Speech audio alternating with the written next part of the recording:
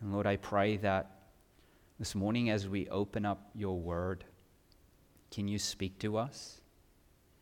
Lord, as we see how you raise the dead through a word, how you've called us out of the grave of our sin, how you've made us new. Lord, may we realize that we were once dead, but now are alive, objects of wrath and now adopted as your sons and daughters. May you help us to take off the old grave clothes and put on the new clothes. May we walk in the newness of life that we have received in Jesus Christ, in the victory that you've given us as you have defeated sin and death.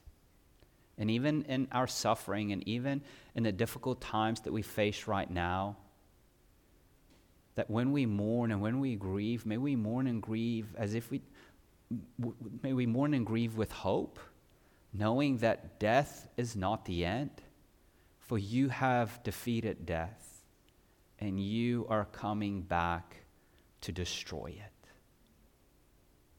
So Lord, come and speak to us. Open up our ears, open up our hearts, open up our minds. May we understand. May we be transformed, and may we look to you. We love you, and we praise you. We ask all of this in Jesus' name. And all God's people said, amen. Well, if you have your Bibles, let's turn to John. As we're continuing our series through the book of John, we're going to be in John chapter 11, verse 28. And again, John in his gospel is trying to show us that Jesus is the Son of God. He is the Messiah. And the way he does it is showing us how Jesus revealed his glory and also how Jesus received glory from the Father. And again, his ultimate purpose of doing all of these things is to invite you in to believe and to continue to believe so that you may have life in his name. Now, last week we saw how the intensity of persecution, the conflict between Jesus and the Jews are ever increasing. And this is why Jesus has moved away from Jerusalem. But what calls Jesus closer to Jerusalem again in the risk of being arrested and possibly be killed is the news brought by Mary and Martha that the one that Jesus loved, their brother Lazarus, was sick. And what we heard is when Jesus heard the news, he delayed for 2 more days. And so we talked about it last week. Like, why did Jesus delay 2 more days? If he clearly loved Lazarus, wouldn't he have left immediately? And we said what we need to understand is that Jesus is under the directive of the Father. And also, if you put together the timeline, Lazarus has already died. So when Jesus received the news, because Jesus is God, he is omniscient, he knew that Lazarus died. And the ultimate thing that Jesus delayed because he loved Martha and Mary. And the most loving thing for Jesus to do was not to remove their suffering, although we would like to see that happen, but rather to strengthen their faith in the midst of this suffering. And as Jesus came, he came with powerful words, and he declared to be the resurrection and the life. The resurrection and life is not something that he does. It's not something that he gives, but rather it is who he is. He is life, which means that apart from him, there is no life. And so when death and sorrow abound in our broken world, Jesus came to defeat death. He came to take our sorrow into joy by giving us life in himself. And when suffering and when death and sorrow leaves us confused with questions, we can come to him.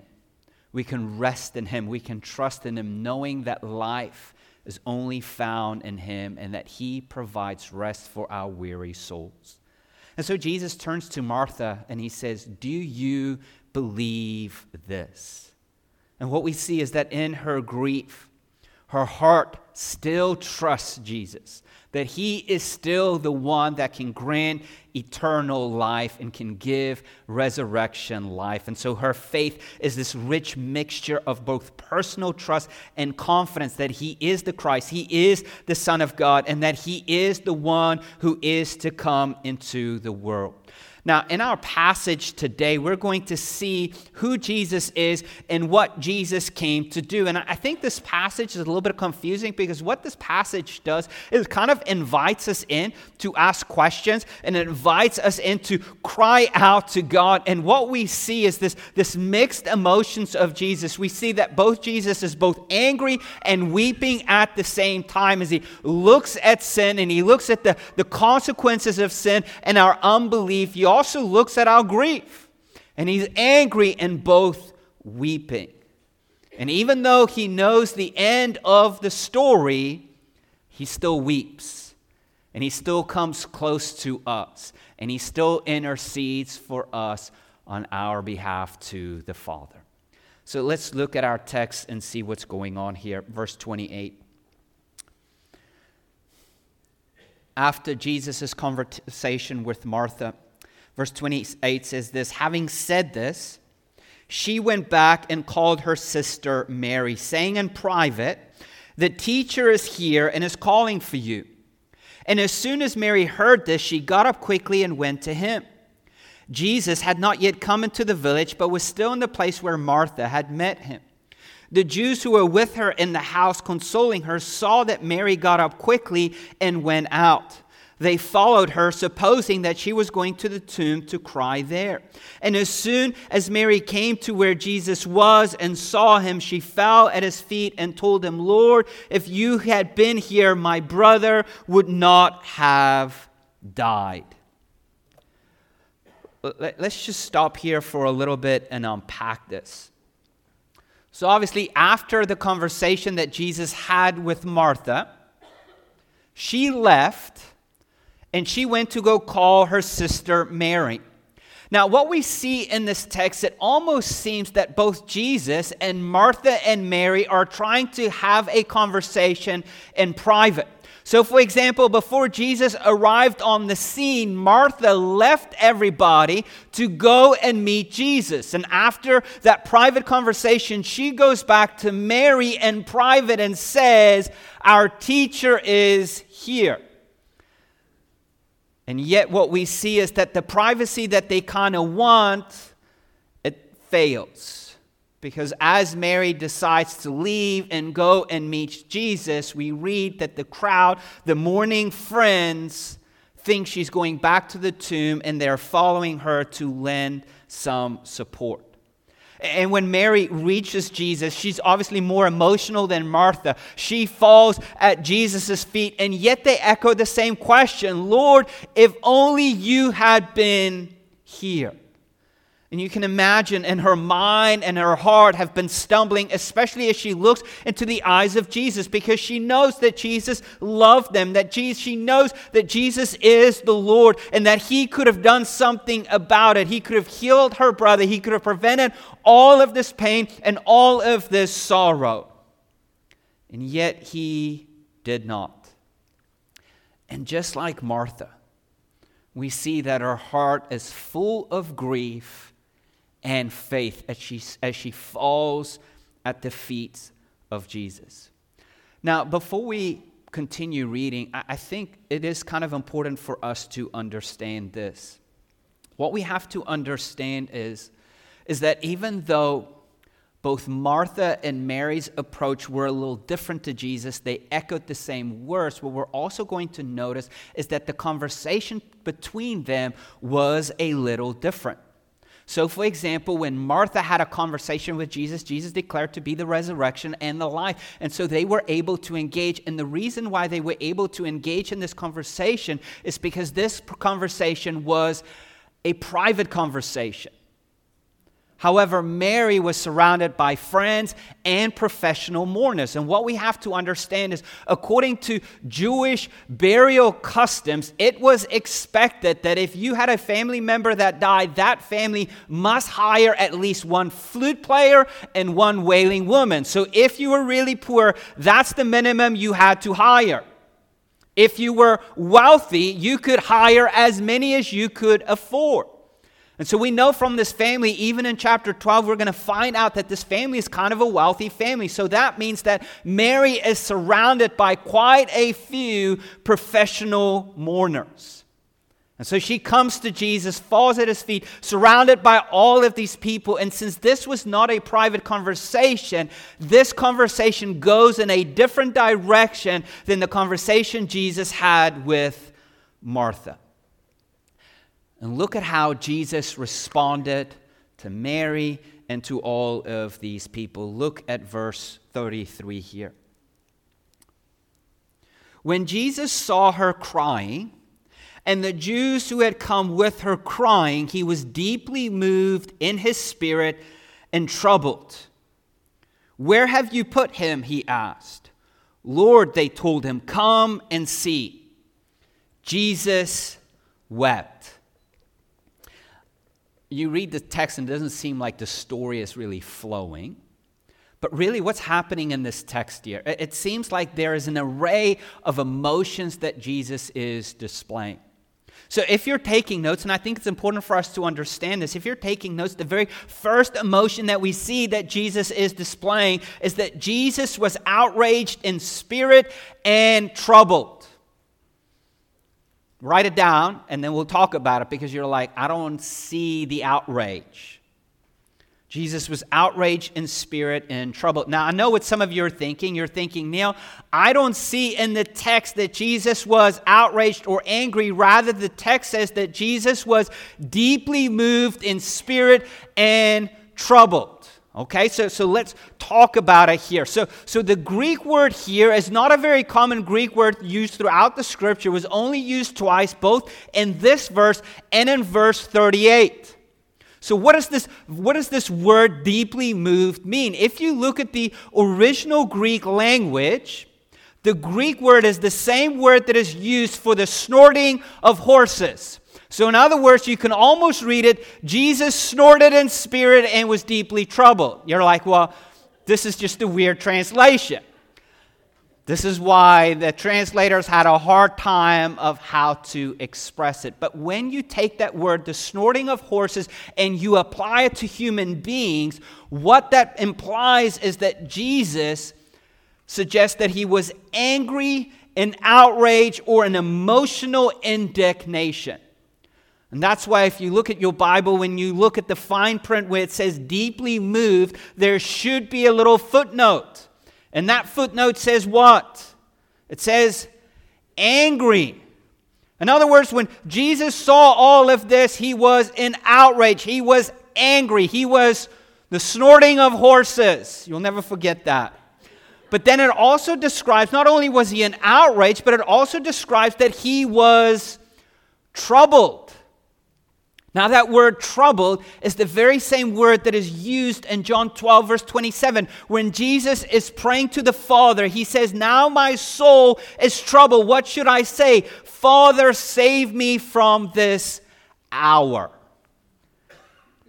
So now you can kind of sense, what is Jesus feeling? Angry and outrage and deeply troubled. The same troubled distress of the hour is coming. That same trouble in the Garden of Gethsemane where he's sweating blood. This is how Jesus is feeling. Now, again, it's kind of confusing. We read the text and we're like, okay, I might not buy into that Jesus is angry. I'll still say that he was deeply moved, maybe a little softer than angry. So the natural question then is, if Jesus is angry, which I say he is, then at what was Jesus angry? Was Jesus maybe angry that he felt forced that he had to perform a miracle? We saw sometimes throughout the book of John that when people force him to do something, what does Jesus do?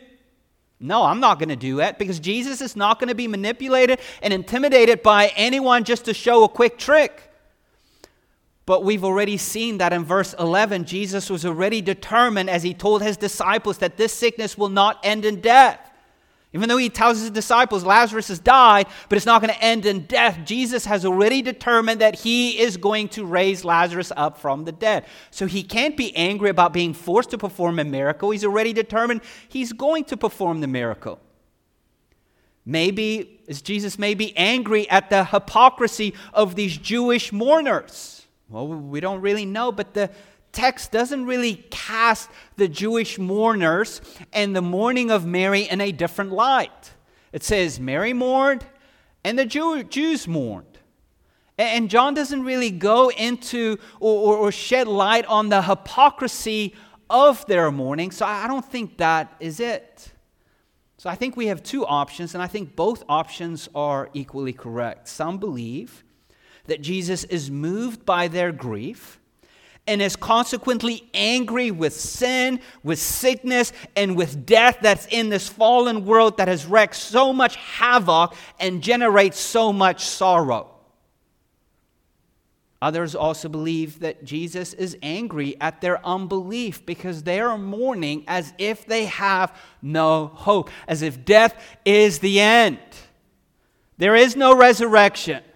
And so when Jesus looks at the situation, he looks at the destruction of sin and death and all the havoc that it's wreaking and all the grief that it's producing. And he looks at these people and all of their unbelief as if they have no hope. Jesus is an outrage. He is angry. And as Jesus is angry, we read in verse 35 that Jesus does what? Jesus wept. So if you're taking notes, the second emotion is not only is he angry, but he's also weeping. Jesus wept. Now, why is Jesus weeping? He can't be weeping for Lazarus because Lazarus is dead, and Jesus in his mind has already determined that he's not going to remain dead, that Jesus is going to raise him from the dead. And if Jesus knows the end of the story, why is he weeping? It's like you're bringing somebody good news and they're weeping over the bad news. Wouldn't you stop them and say, hey, quit crying. Here's the good news. But what does Jesus do? He doesn't say, hey, quit crying. Here's the good news. But he weeps. He weeps with them. And here's what we have to understand, is that the same sin and death, the same unbelief that prompts outrage and anger in Jesus also generates grief. Let me say that again because I think it's important for us to understand. The same sin and death, the same unbelief that prompted his outrage and anger also generated his grief. He weeps because he sees this life in this fallen world. He weeps because he sees the devastation and the destruction of sin and death. Death seems to have the final say. From the moment that Adam and Eve were kicked out of the garden, from generations after generations, death has always been victorious. And so he's weeping. And he also weeps because he sees his friends living in this devastation, living in defeat because they don't know the end of the story. They look ahead and the only thing they see is grief. All hope is lost. And so Jesus looks at them and he is both angry and he is weeping at the same time. Now, I know what some of you are thinking, because when we think those two emotions in terms of ourselves, that we think that to be angry at someone seems to be inconsistent with being loving and empathetic. How can I be both angry at you and also loving towards you and empathetic at the same time? We're like, that seems to be contradicting. That seems to be a paradox. But not with Jesus. Because we see this throughout the Bible. When Jesus in Matthew 23, when he pronounces terrible woes over Jerusalem. Later on in that chapter, what does he do? He weeps over the city. He pronounces judgment and he weeps over the city at the same time. Even when you think about us, when it comes to our salvation, the Bible describes us as what? Objects of God's wrath. Like Ephesians chapter 2 calls us objects of God's wrath. And yet in chapter 1 it says, even though in love he predestined us to be adopted into his kingdom as sons through Jesus Christ according to his good pleasure and his will. It's like, what paradox? I am an object of God's wrath, and yet in his love he has predestined to adopt me as a son according to his good pleasure and his will. What is it? Am I an object of God's wrath? Yes. What is it? In His good pleasure, He has predestined His love. He's predestined me to be adopted as a son. Yes. And this is what we see happening in this text. He is both angry at sin and unbelief and death, and at the very same time, He sees His friends and He weeps. And the Jews see this, and they're confused. Look at what they say in verse 36. So the Jews said, "See how He loved him." But some of them said, "Couldn't He who opened the blind man's eyes also have kept this man from dying?" So in other words, what we see is two interpretations of Jesus' emotions, and both interpretations of these Jews are both right and wrong at the same time. The first interpretation, they look at the tears and they see the tears and say, "Man, Jesus really loved him." Were they right? Yeah, the conclusion was true. Jesus did love Lazarus and his sisters. But his tears were in no way what the Jews imagined, for his grief was not a grief of despair like their grief.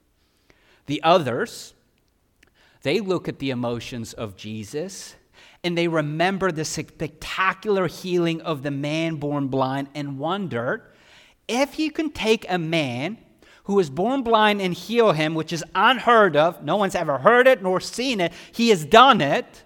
Could He not have taken Lazarus and prevented his death?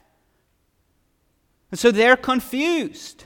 And in a sense, their reasoning is pretty solid. Yes, Jesus did heal the blind man. Yes, Jesus could have prevented his death, but He did not. And so regardless of these Jews' interpretation of Jesus' emotions, regardless of their motives, whether they were sincere or whether they were mocking Jesus or just confused, really what John is showing us, what do these two interpretations have in common? Both of them are displaying unbelief. They're displaying unbelief. And this is what John is showing us. Their faith is not in who Jesus is and what He's revealed of the Father, but rather their faith is in Jesus displaying His power, which is a weak faith. And the reason why it's a weak faith is because it constantly demands more signs and more miracles.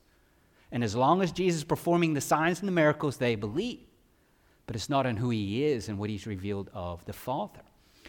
And here is why also I say that Jesus is angry at sin and unbelief, because as these Jews are displaying unbelief, look at verse 38 quickly. Then Jesus, deeply moved again.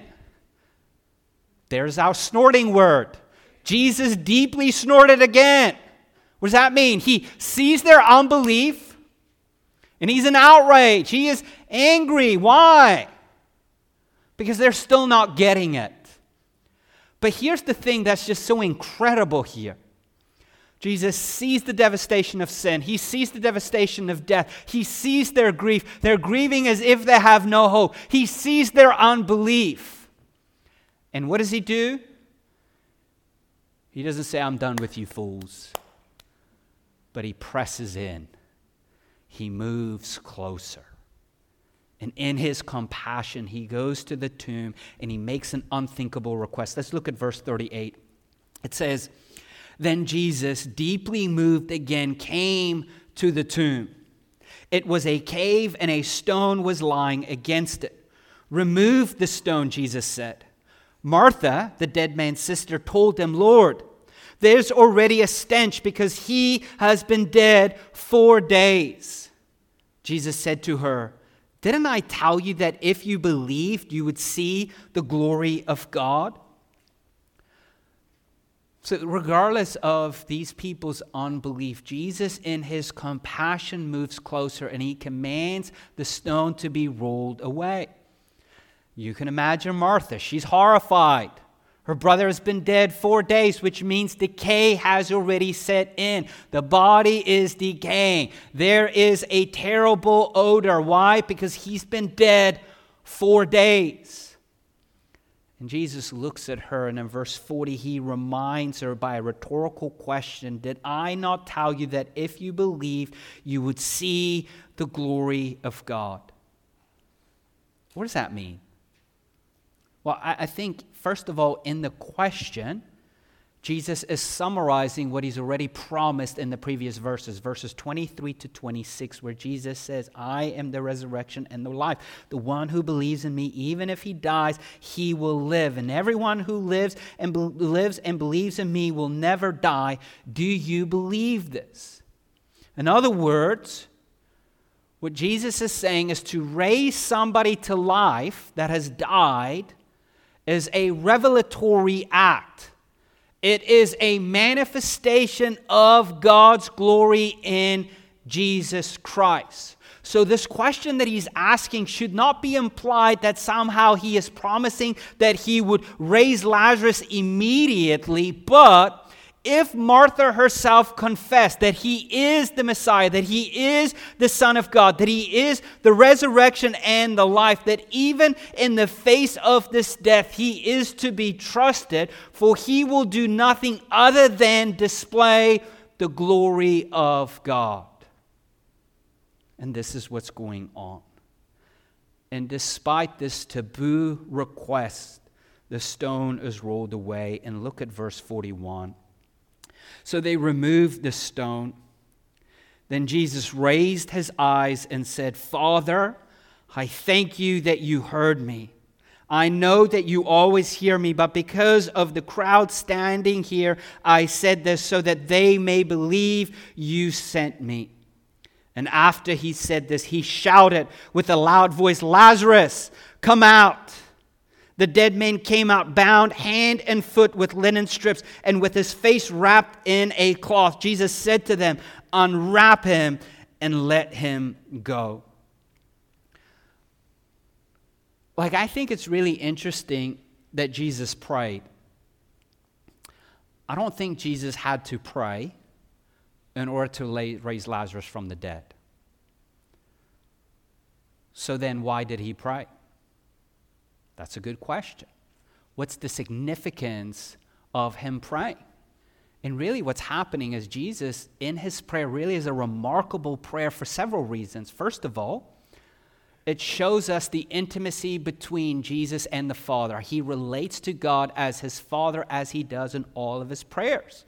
But the second thing we can also learn is Jesus, his prayer assumes that he's already asked the Father to raise Lazarus from the dead. And so all he has to do is just simply thank the Father for the answer the Father's already given him. Now, let me stop here because I know what some of you are thinking and you're wrong, okay? The keys to your prayers being answered is not you just simply thanking God and then he'll give it to you. That's not what's going on here. What's going on here? Jesus can only do what the Father tells him to do. And because he is in line with the Father and he and the Father is already determined for Lazarus to be raised, he doesn't ask God, can you raise Lazarus, but rather thank God for it. So it doesn't mean, it's a bad application for you to say, well, the reason why God's not answering my prayers, I should stop asking and in faith just thank him and then all of it's going to happen. It's bad interpretation. Because again, look at the text here. Why is Jesus praying? Why is he praying out loud? He even says it for the benefit of who? For the benefit of the crowd so that they can believe that God has truly sent him. Which leads me to the third significance of this prayer. It is a public nature of his prayer, not to show off to the crowd, but rather to draw the crowd in, to show them the intimacy between the Father and the Son. And this prayer demonstrates the Son's obedience to the Father's will, that as the Son asks, the Father grants.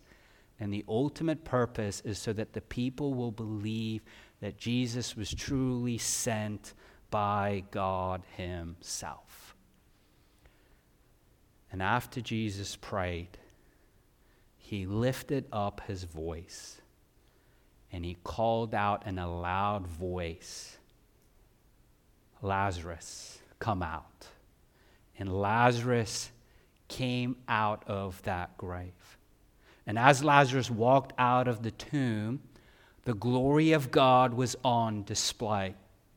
Think about this. This Jesus, who was both in outrage and wept with compassion for his friends, was so much more. Because with a word, death obeyed. Like, I think we need to think of the significance here and not miss this. Here's the reality. All of us are going to die. You know what death's record is before Jesus' resurrection? He's always won. There's no way of escaping it. Death will always be victorious. And what does Jesus do? With a word, death obeys him. And what that shows us, if Jesus, with a word, death obeys him, that means now Jesus has authority over death, which means he can clearly and easily defeat death. And he is going to defeat death, and he's going to have the last say over death by what? By dying. And as he dies, he will not remain dead, but he will be raised, showing his power and his authority over death forever. Now, 2 applications, and then we'll wrap it up. The first application, if you're taking notes, is this: Jesus is the answer. He is the answer.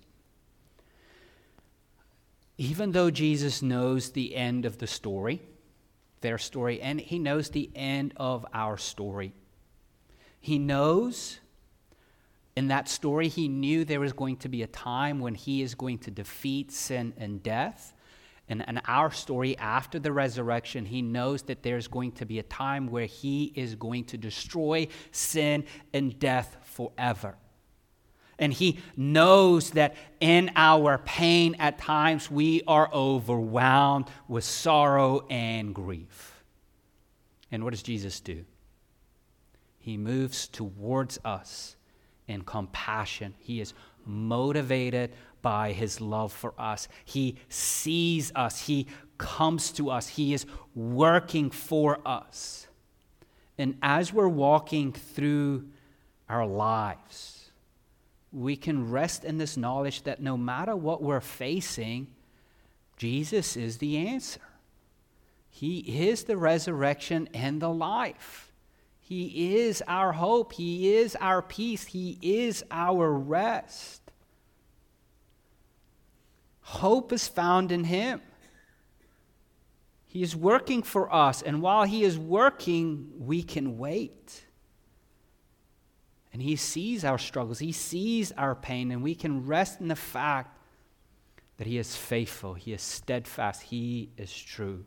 We can come and believe in him regardless of what we're experiencing in this life. And this is what he's showing to them. He's the resurrection and life. He is the answer to everything that we will ever need or want. And he's inviting these people to come in. And the same for us. No matter what you are experiencing, no matter what you are going through or what you've gone through or what you are going to go through, he is the answer.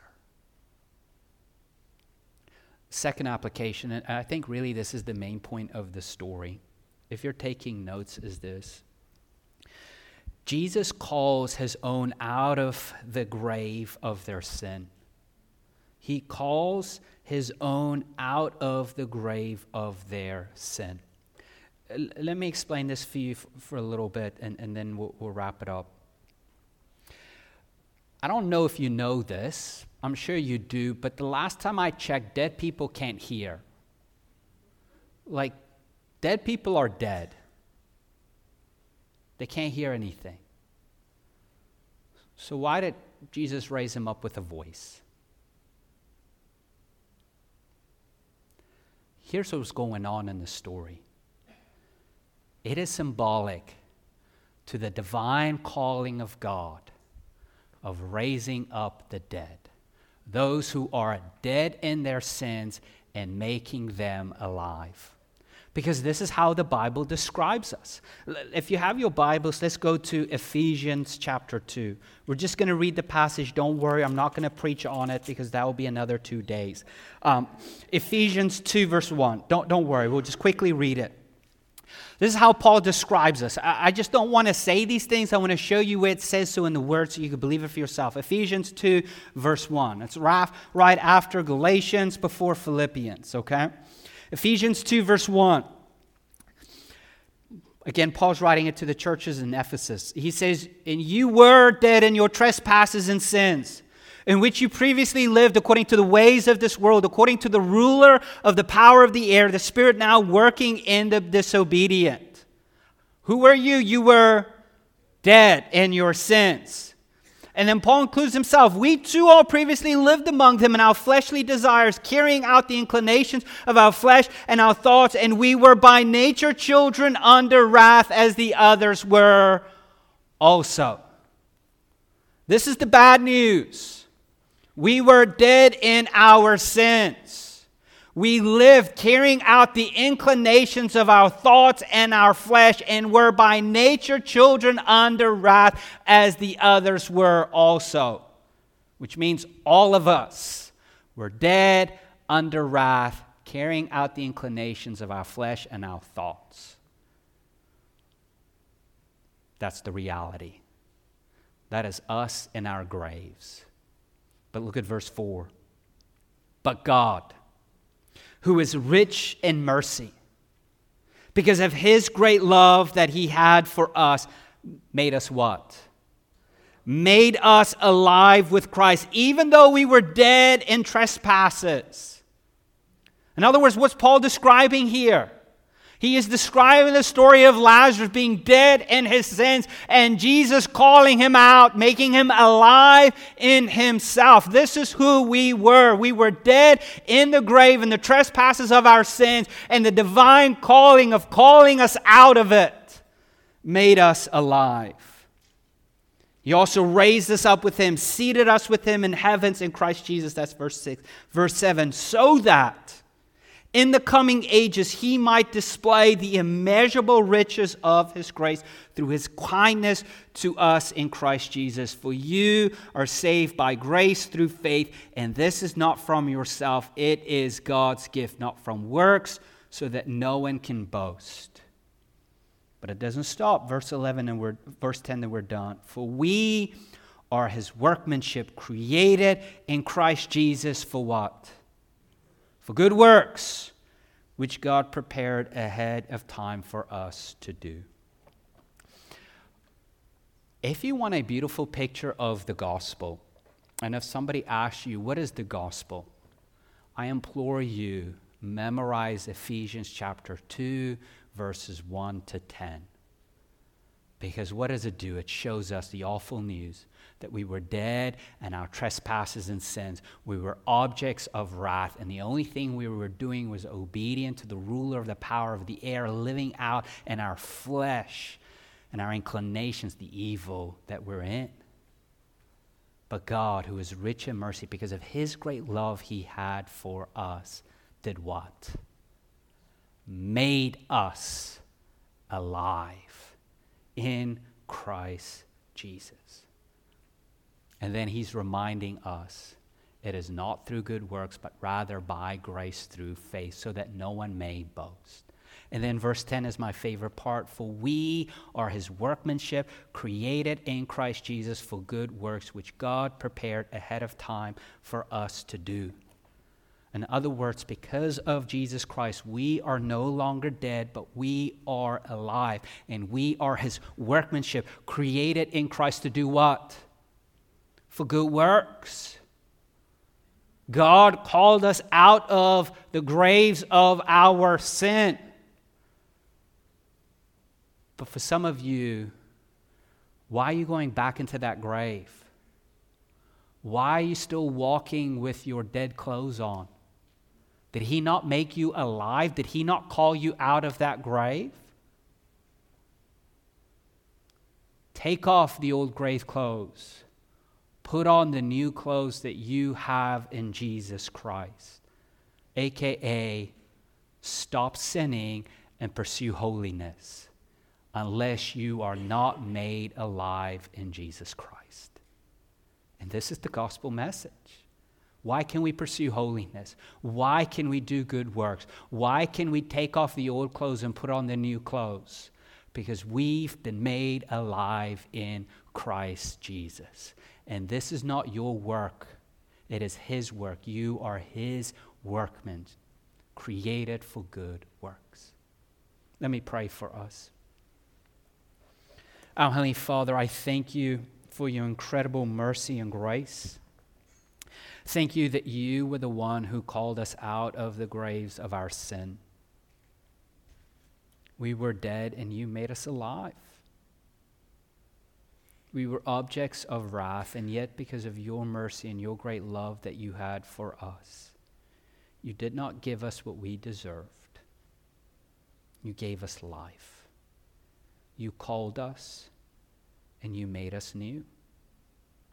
And Lord, for some of us, we are still continuing in our sin, wanting to go back into that grave, walking around with our old grave clothes.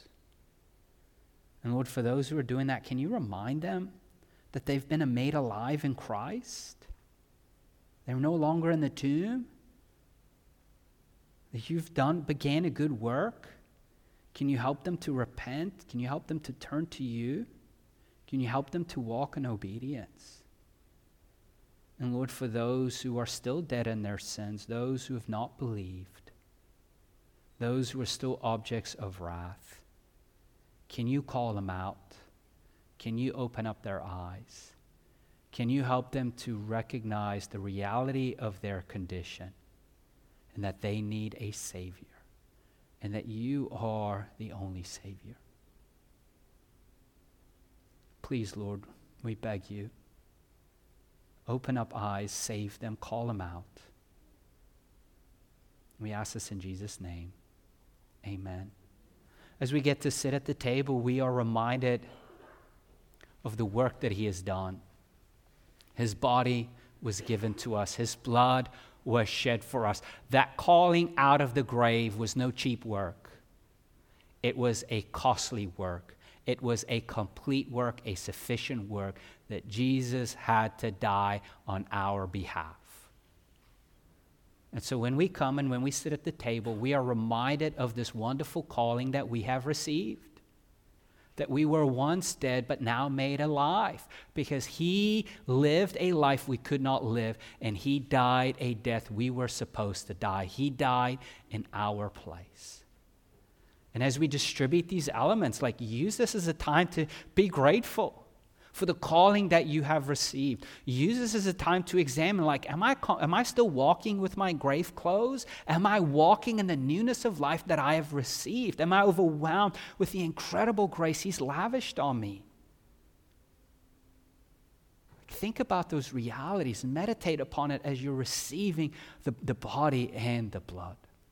Let's go ahead and distribute these elements. What a wonderful calling we've received. That as we were dead in our sins, objects of wrath, because of his great mercy and great love that he called for us, that he had for us, made us alive in Christ Jesus, who died on our behalf. His body was given to us. Eat it in remembrance of him.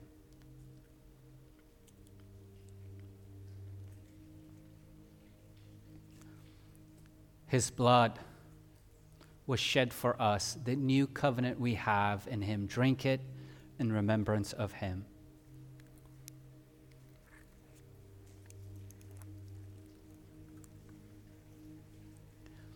Our Heavenly Father, we thank you for your incredible mercy and grace and the love that you have lavished upon us. And even though we were dead in our trespasses and sins, in which we previously lived according to the ways of this world, according to the ruler, the power of the air, we were objects of your wrath, and yet you made us alive in Christ Jesus. Thank you for your body that was given to us, your blood that was shed for us. Lord, help us. Because of this incredible gift that's been given to us, help us to pursue holiness in gratitude of this incredible gift. As your workmanship, created for good works, not to earn anything, but because we have received everything. Thank you, Lord Jesus. And we ask all of this in Jesus' name. Amen. Let us stand and let us worship our King.